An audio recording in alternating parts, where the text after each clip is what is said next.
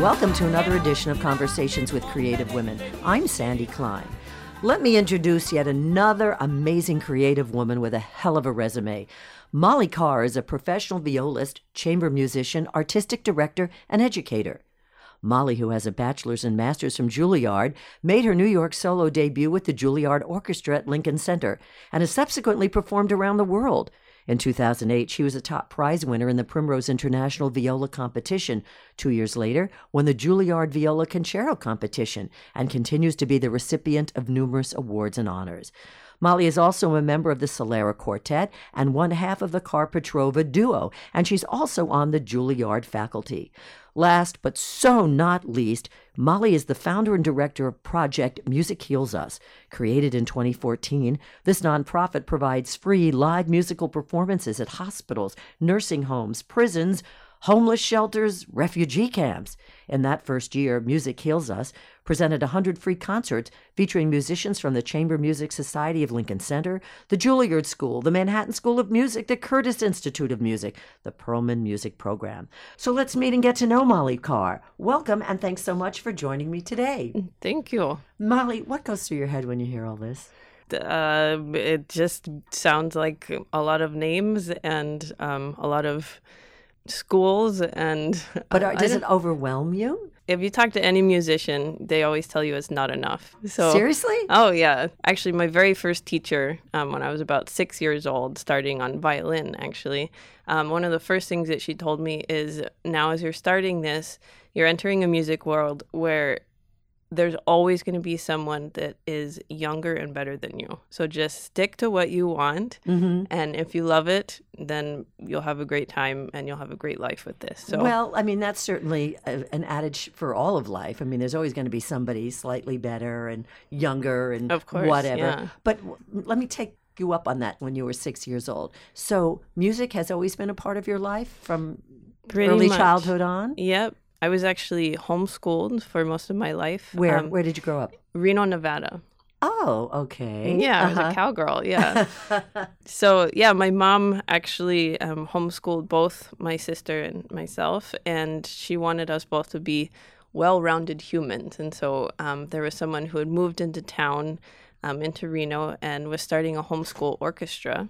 And so my mom said, well, pick an instrument. And I said, drums. And she said, no way. And so my next instrument then was the violin. And about 5 years later, so you started at 6? You picked it up at 6? Uh-huh. Mm-hmm. Yeah, and I practiced because my mom told me to. It wasn't the most amazing thing for me. But then my teacher, same teacher that gave me the advice about, stick with it if you love it. So I was about 11 years old, and she wanted to start a chamber ensemble, which requires violists. And so she had 3 of us gather and draw straws. And Three violinists? 3 violinists, okay. Yeah, mm-hmm. And I drew the short straw. So I was handed a viola, and I never looked back. What's the difference between the 2 instruments, even though that seems like such a ridiculous question, but for those of us who may not know technically how one is different than the other? The viola is actually a little bit, I always say it's bigger and better than the violin. Mm-hmm. They both have 4 strings, but the violin has a higher string. So it's kind of like the violin is the soprano. Right, yes. And the viola is the alto. Or tenor. Mm-hmm. So it kind of spans between the violin and cello. I was honestly going to say that. So you got the short straw, and did it make a difference to you? Oh my gosh, yeah. I actually started to get in trouble with my teacher because I was learning all of my violin repertoire on my viola and not practicing violin anymore. And so she said, okay, it looks like we need to do this switch. And yeah, by 12, I knew a match was made. Yeah, it was like I found my voice, and it was, yeah. So it was in a sense happenstance because neither one of your parents were musicians. It was just your mom heard. I mean, somebody could have started a soccer camp for all you knew, and your mom could have said, "You're gonna learn soccer." Yep. Did you like being homeschooled? Parts of it, but actually, in my freshman year of high school, I went to a private school. By then, I already knew that I wanted to be a violist for life. And they didn't give quite enough time for me to practice. I was doing a lot of traveling at that point, doing national competitions and things like this, and it didn't work to be in a normal or private school. So I made the choice actually to come back home and be homeschooled again so that I could travel and compete and do all of these things. But then right around the age that I was just a little brat, and so my mom kicked me out of homeschool, and so the last 2 years of high school, I just took courses at the University of Nevada. So you sort kind of flip back and forth, yeah. But I would say I owe so much to my mom and her teaching, and I definitely would not be where I am now without being homeschooled. Isn't that interesting? I'm grateful. Yeah. So you pick up the viola at 11, and then you referenced being 12 and entering competitions. How did that happen? I mean, clearly you had the talent, but that seems, only a year after picking up the instrument. Is that unusual? I don't think so. I think, so I teach in the Juilliard School's pre-college division, so that's up to age 18. So I teach some kids that are as young as like 8 or 9, and then take them all the way up through 18. And so I would say probably around age 12, 13 is where that decision, you can tell it's made whether or not they're going into music or elsewhere. And so I think that my decision was made at 12 kind of fits with very that it's not that unusual, in other words. I guess, yeah, if you're really intense. And I would say looking at sports, it's a bit the same, yeah. Right. Just like in athletics, you have to have the talent. It's not just simply making the commitment. If you're not that good, what's the point? And so clearly you knew that by virtue also of the fact of entering competitions and I assume winning some of them. Yes. Yeah, it did help that I won my first competition at 12 and as a little kid that oh, wow, okay, maybe I can do this. And so that set you on the path to go to Juilliard? Was that just an obvious given? Actually, I started my first 2 years of college at the Manhattan School of Music, studying under Pinka Zuckerman. Oh, okay. That actually, yeah, in some ways, all the way from 12 until now has been a bit of a this doorway to that doorway to that doorway, just kind of dominoes. Yeah, I think the doing competitions when I was young opened doors, and then I met people, made contacts, and then so-and-so knew so-and-so, which then got me into the Perlman Music Program when I auditioned. It's a program that happens in New York. And so then I would travel to New York quite a bit. A lot of those students were involved in Juilliard pre-college. I got introduced to Juilliard faculty and students. Yeah, and like I said, it just from there, it made sense to, when I applied to schools, I applied to Manhattan School of Music, to Juilliard, and to Curtis. And I made my choice for Manhattan School. And what was that like for you, even though you had traveled around in terms of competing? But what was that like for you to move from Nevada to New York? Oh, my gosh. And did you do that all by yourself? My parents did move me, but when they left me in the dorms, I was a little shell-shocked, huh? Yeah. I think the moment that I realized just how much of a change it was actually or culture shock, right? Was actually when I came back to visit Nevada for the first time, and I realized that my shoulders had basically been up next to my ears for 6 months. Yeah, I understand. And I just felt like this physical release, and there's mountains, there's no skyscrapers I can see. I can breathe. So, yeah. So you graduate from both programs. While you're in school, though, are you playing in orchestras? Well, I was playing in the Juilliard Orchestra. They require you to play in that. Sure. But my focus was much more in chamber music. And so I was doing a lot of recitals and concerts wherever I could, wherever they wanted to hear me, I wanted to go play. And then when you graduated, did you get, quote, hired for a particular orchestra? I never really auditioned for orchestras. I'm a little bit of a weird one in the career field.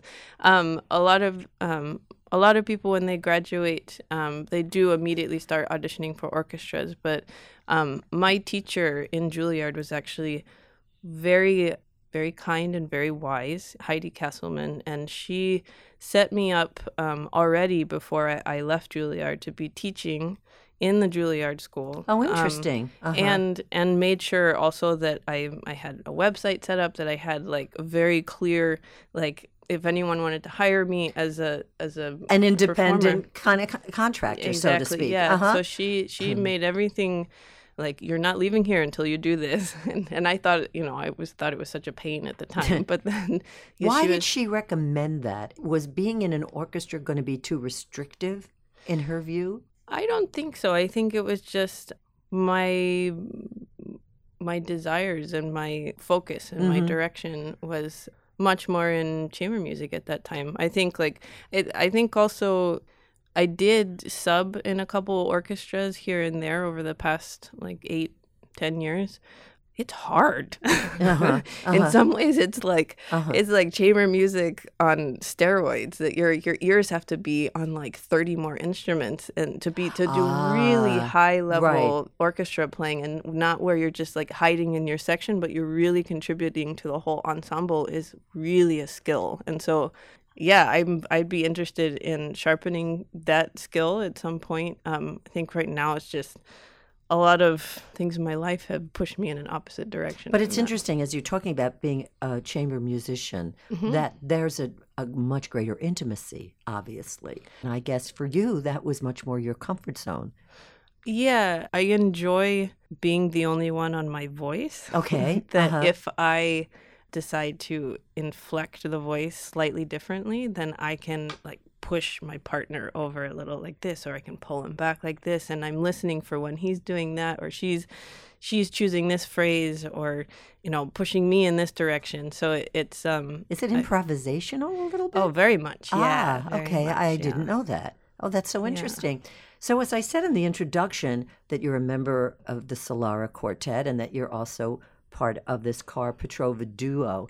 And so does that mean that in those roles you perform all over the place, and that it made perfect sense for you to start your own website, meaning that that's how that kind of came together? Yes. I actually, in starting the Solara Quartet, actually joined another quartet that had a different name at the time. It was the Gesualdo Quartet, but we all decided it sounded a lot like Where's Waldo? Yeah, really, Solara is a lot more attractive. Yeah. But that was actually an ensemble that was already in residence at the University of Notre Dame.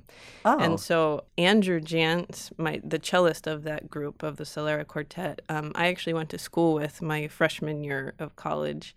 And he was in a famous professional quartet at that time already, so he was what we call dating already. So we didn't really connect then. But then when I graduated from school, I knew that I wanted to be in a string quartet. It was from the time I was 12, I knew, string quartet. So that was sort of what you aspired to, and that would have been enough for you on some level, right? Yeah, in some ways, yeah. But yeah, so then I graduated, and then somehow reconnected with Andrew, the cellist, and he had quit the other quartet at that time, and so he was available. So then we made a pact to start a quartet. So you had 50% of it. We had, and it seemed, violinists are billions of violinists out there. It should be that, it would be an easy thing to find two violinists that match and fit, because, we're the harder part. It's not so many cellos and violas, but wow.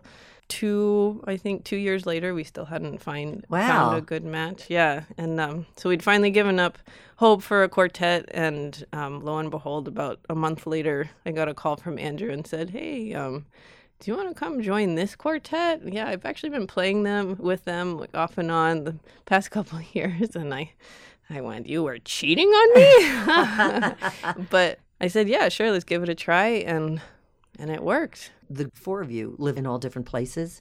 Yeah. But you're still very much an active quartet, correct? We are, yeah. So we have to plan about a year and a half in advance. We've decided that it's not a full-time ensemble, so that we each have room to have our own other projects. Right. And so that means for us that we have to plan literally a year and a half to 2 years in advance. But you also marry that with the Karl-Petrova duo. Yes. So you're a pretty busy broad, right? It's been a busy past couple of years, yes. Obviously, it requires a tremendous amount of traveling. How do you guys practice?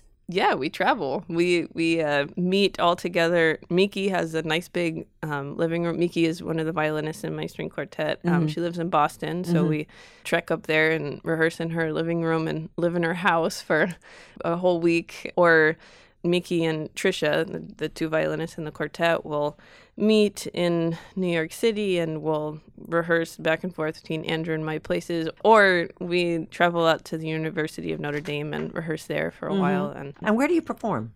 We perform all over. Actually, we're performing in Carnegie Hall this season. Oh, well, that's nothing to sneeze at. Yeah, we're excited about it. We performed in the French Embassy a couple months ago. We are scheduled to have a European tour next year. And actually, a lot of our work has also been done in prisons through this nonprofit that I started. Which we're going to definitely talk about. So you have an agent, I have to assume, right? No. You do this? I do this. Yeah, I do That's this crazy. by myself. That is crazy. You're, the chief cook and bottle washer here. Yeah, I am. Wow. And do you also perform with other musical groups, for the lack of a better way to describe that? Yeah, I do. I actually went to the Marlborough Music Festival, and this year had the chance to go on tour with them. So that was like a 2 or 3 week tour around the East Coast. Also, again, the nonprofit Project Music Heals Us that I started has a number of different groups that I bring out that are all different instrumentation to take into hospitals and nursing homes and prisons. All right, let's go to this Music Heals Us Okay. because it's really quite an undertaking. How was this born and why? Okay. So about 5 years ago, Which would make it 2013. 2013, it was November 2013. I was on tour in Israel doing a 7-concert tour.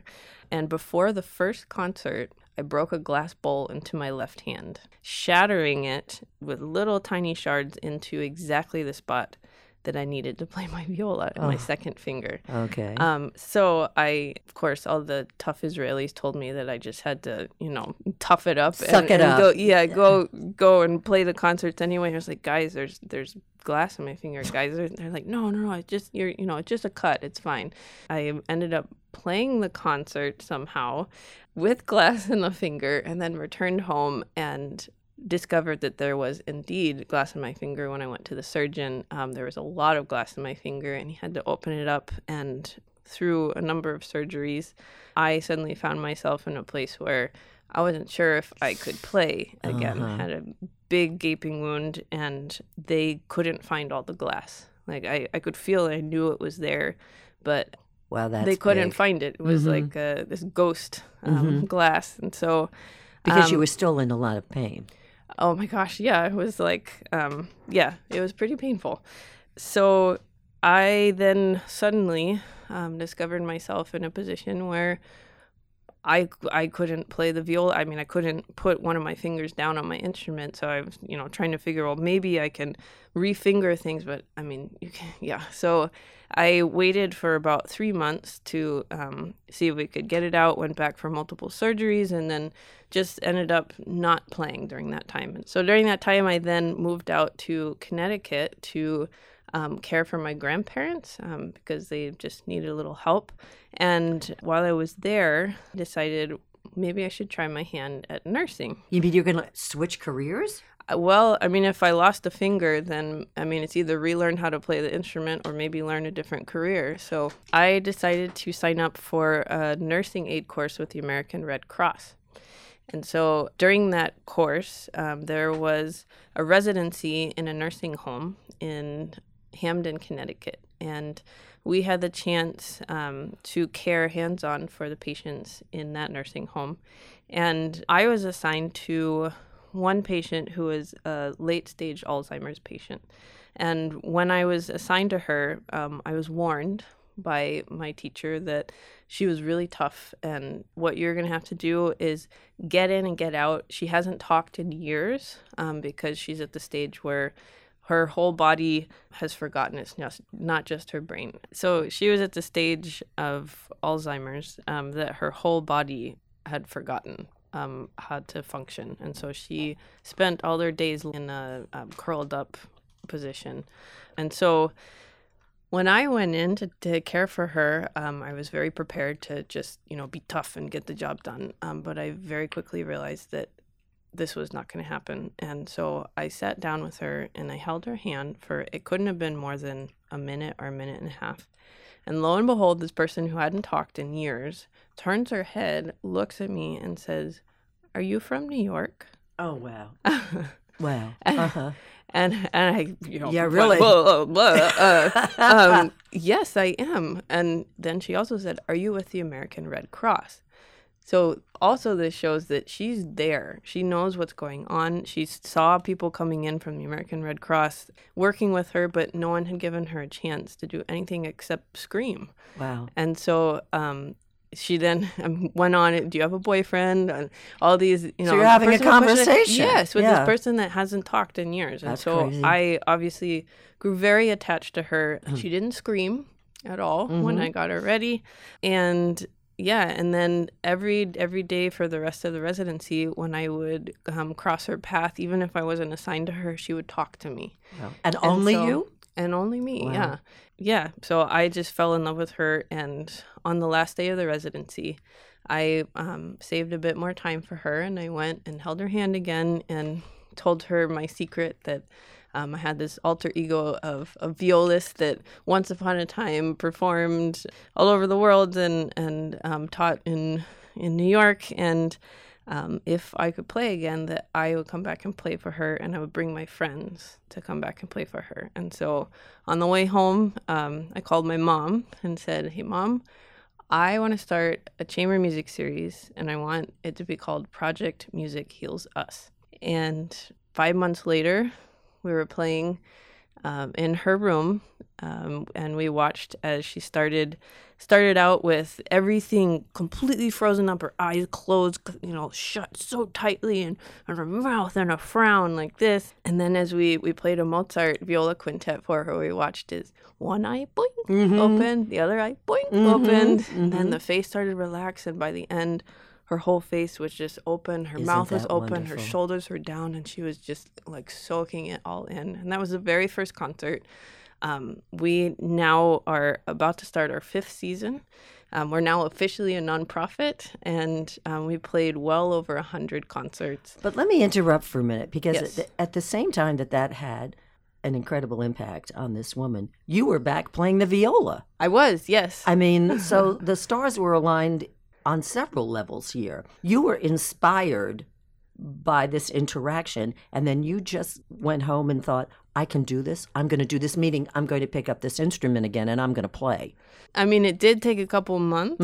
After that experience, I would say it was probably another 2 months before my finger was in a position that I could put it down on the string.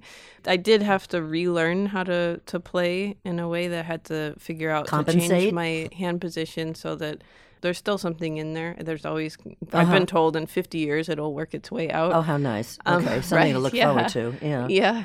In the end, it's kind of the hand position that my teachers were trying to tell me to do the whole time. So it all you worked had out to, for the best. okay, yeah, you had to come to it on your own. So that's really amazing that the two of you and this other woman, were just so connected on more than just one level here. You each helped the other. So you start this nonprofit. How did it morph into more than just a nursing home? And I don't mean just, to perform other places. So we did start out in nursing homes and hospitals and hospices. And we did that throughout the whole first season. And at the end, actually during that whole first season, I had all of these creative juices flowing and thinking, these sparks going in my brain that I really at some point want to get into prisons. I actually had a good friend who was sentenced to almost a decade in prison, and so I had a lot of time. I think that a lot of people don't experience to go into the prison system And visit. Yeah, and so feeling that and feeling sort of the coldness behind concrete walls, I thought, I want to get in there. I want to get in there. Somehow I need to do this. And so it took me a long time. It took me a lot of phone calls, a lot of Convincing? knocking on doors, paperwork, talking to people that, I felt like a little ant, a little pipsqueak talking to these big tough guys. But yeah, suddenly I called the right person, and then about 6 doors went boom, boom, boom, boom open, and then I found myself with a concert set up in maximum security prison in Connecticut. Kidding. Yeah. No kidding. Your first experience was a maximum security jail. Medium to maximum. Okay. Yeah. Well, all right. Sort of like how pregnant are you? What difference does it make? And how were you received by the inmates? Oh, my goodness. Okay. So we went in, obviously with our knees knocking, having no idea what the heck we were doing there. Oh my gosh, how did we set this up? Like, this could be the dumbest thing we've ever done. And so we went in very anxious, and we decided to start the concert in the way that we like to start all of our Project Music Heals Us concerts, which is introducing, talking, doing a lot of talking about ourselves, our instruments, like why we love the music that we're playing.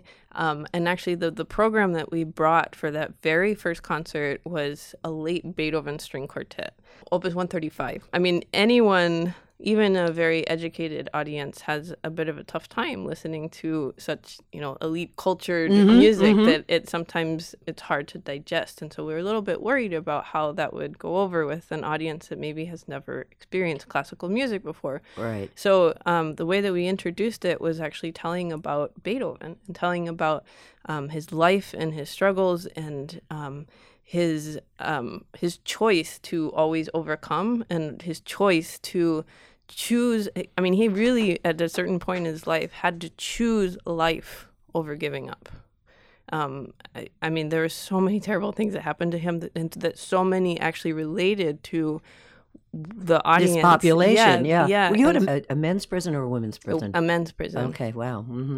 Yeah, so we brought in Beethoven Opus 135 and Bach Chaconne, and which is also an epically huge piece. Told about Bach, his life, his struggles, all of this. Beethoven, his life, his struggles, and it was the most amazing experience. You could feel, like, at the start of it, no one really knew what was happening. Everyone was kind of like slouched in their chairs. We were like, very uptight, like, oh my gosh, what's going to happen? How many men were? 50. Oh, that's a lot. Okay.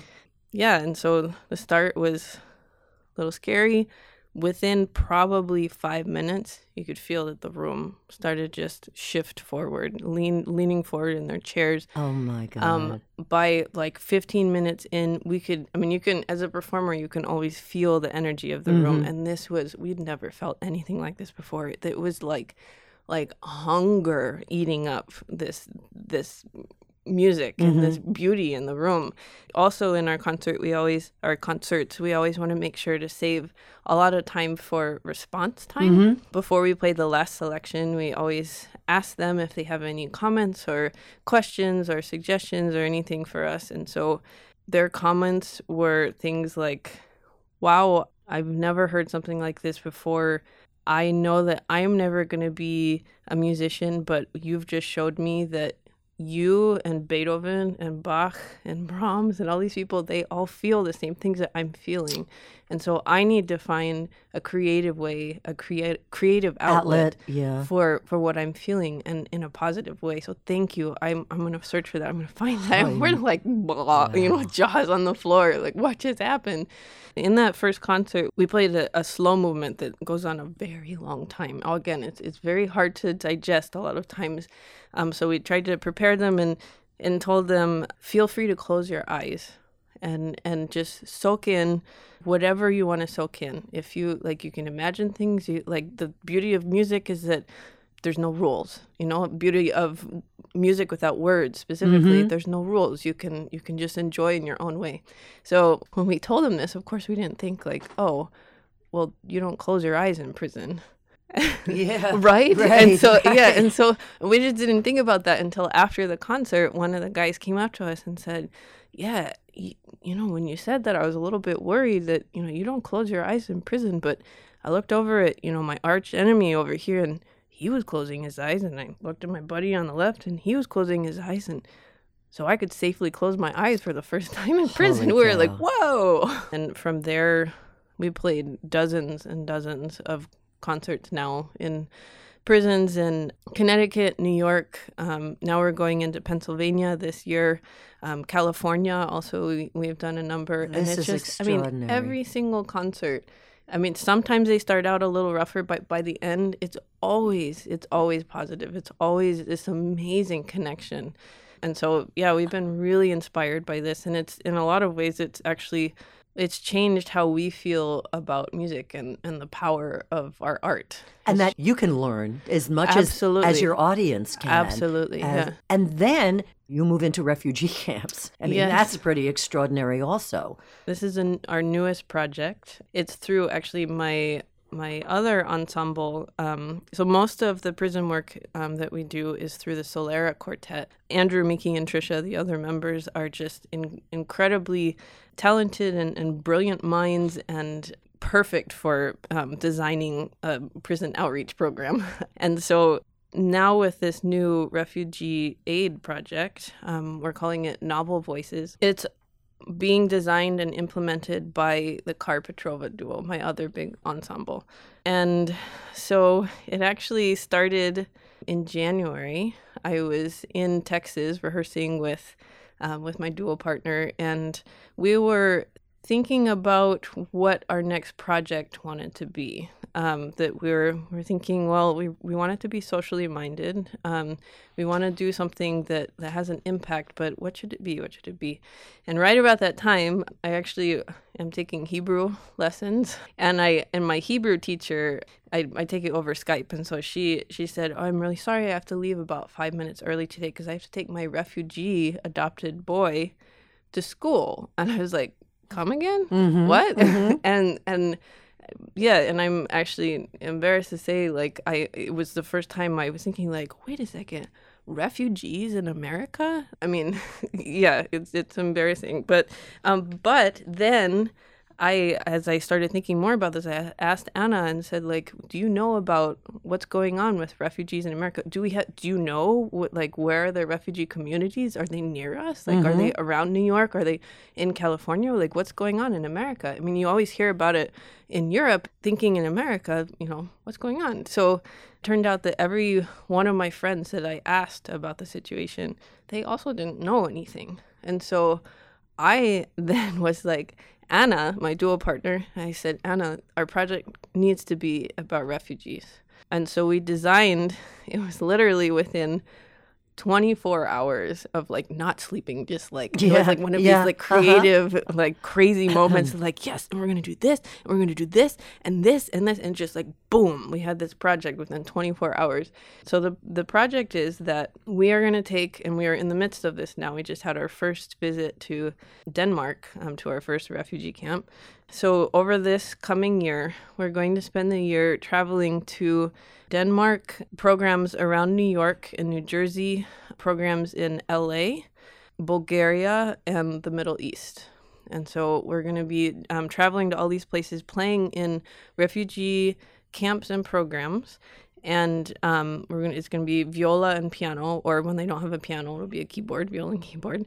And we are going to bring with us a composer and a filmmaker. And so you want to document this? Yes, we want to document it because we feel that in some ways, if you go in and you perform a concert and you get to know people and you learn about their stories and you tell their stories, even blogging or writing about things in today's day and age is not as effective as you see a person, you get to know them, right, and you in a way you meet them virtually. And so we have our composer that comes in, and our last program in Denmark that we just did, we worked together with the kids in the Danish Red Cross school, and we worked for 2 days toward composing a piece all together. That we tried to get rhythms and tunes from their homelands and build this piece all together that we, in the end of the 2 days, could perform together. Wow. So we did that for 2 days, had our filmmaker documenting it.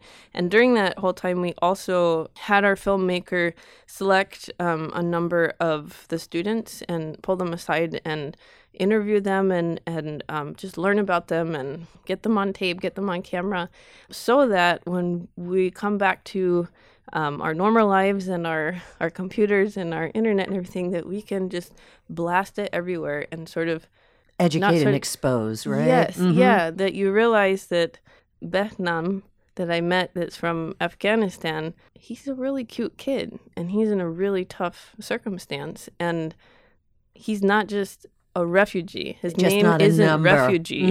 His name is Behnam. Yes, yes. And he loves to play the piano, but he is never going to be able to learn how to play the piano unless he gets help. Things like this, that we want to just, because we're musicians, because we are performers, we have an opportunity to be in the public eye.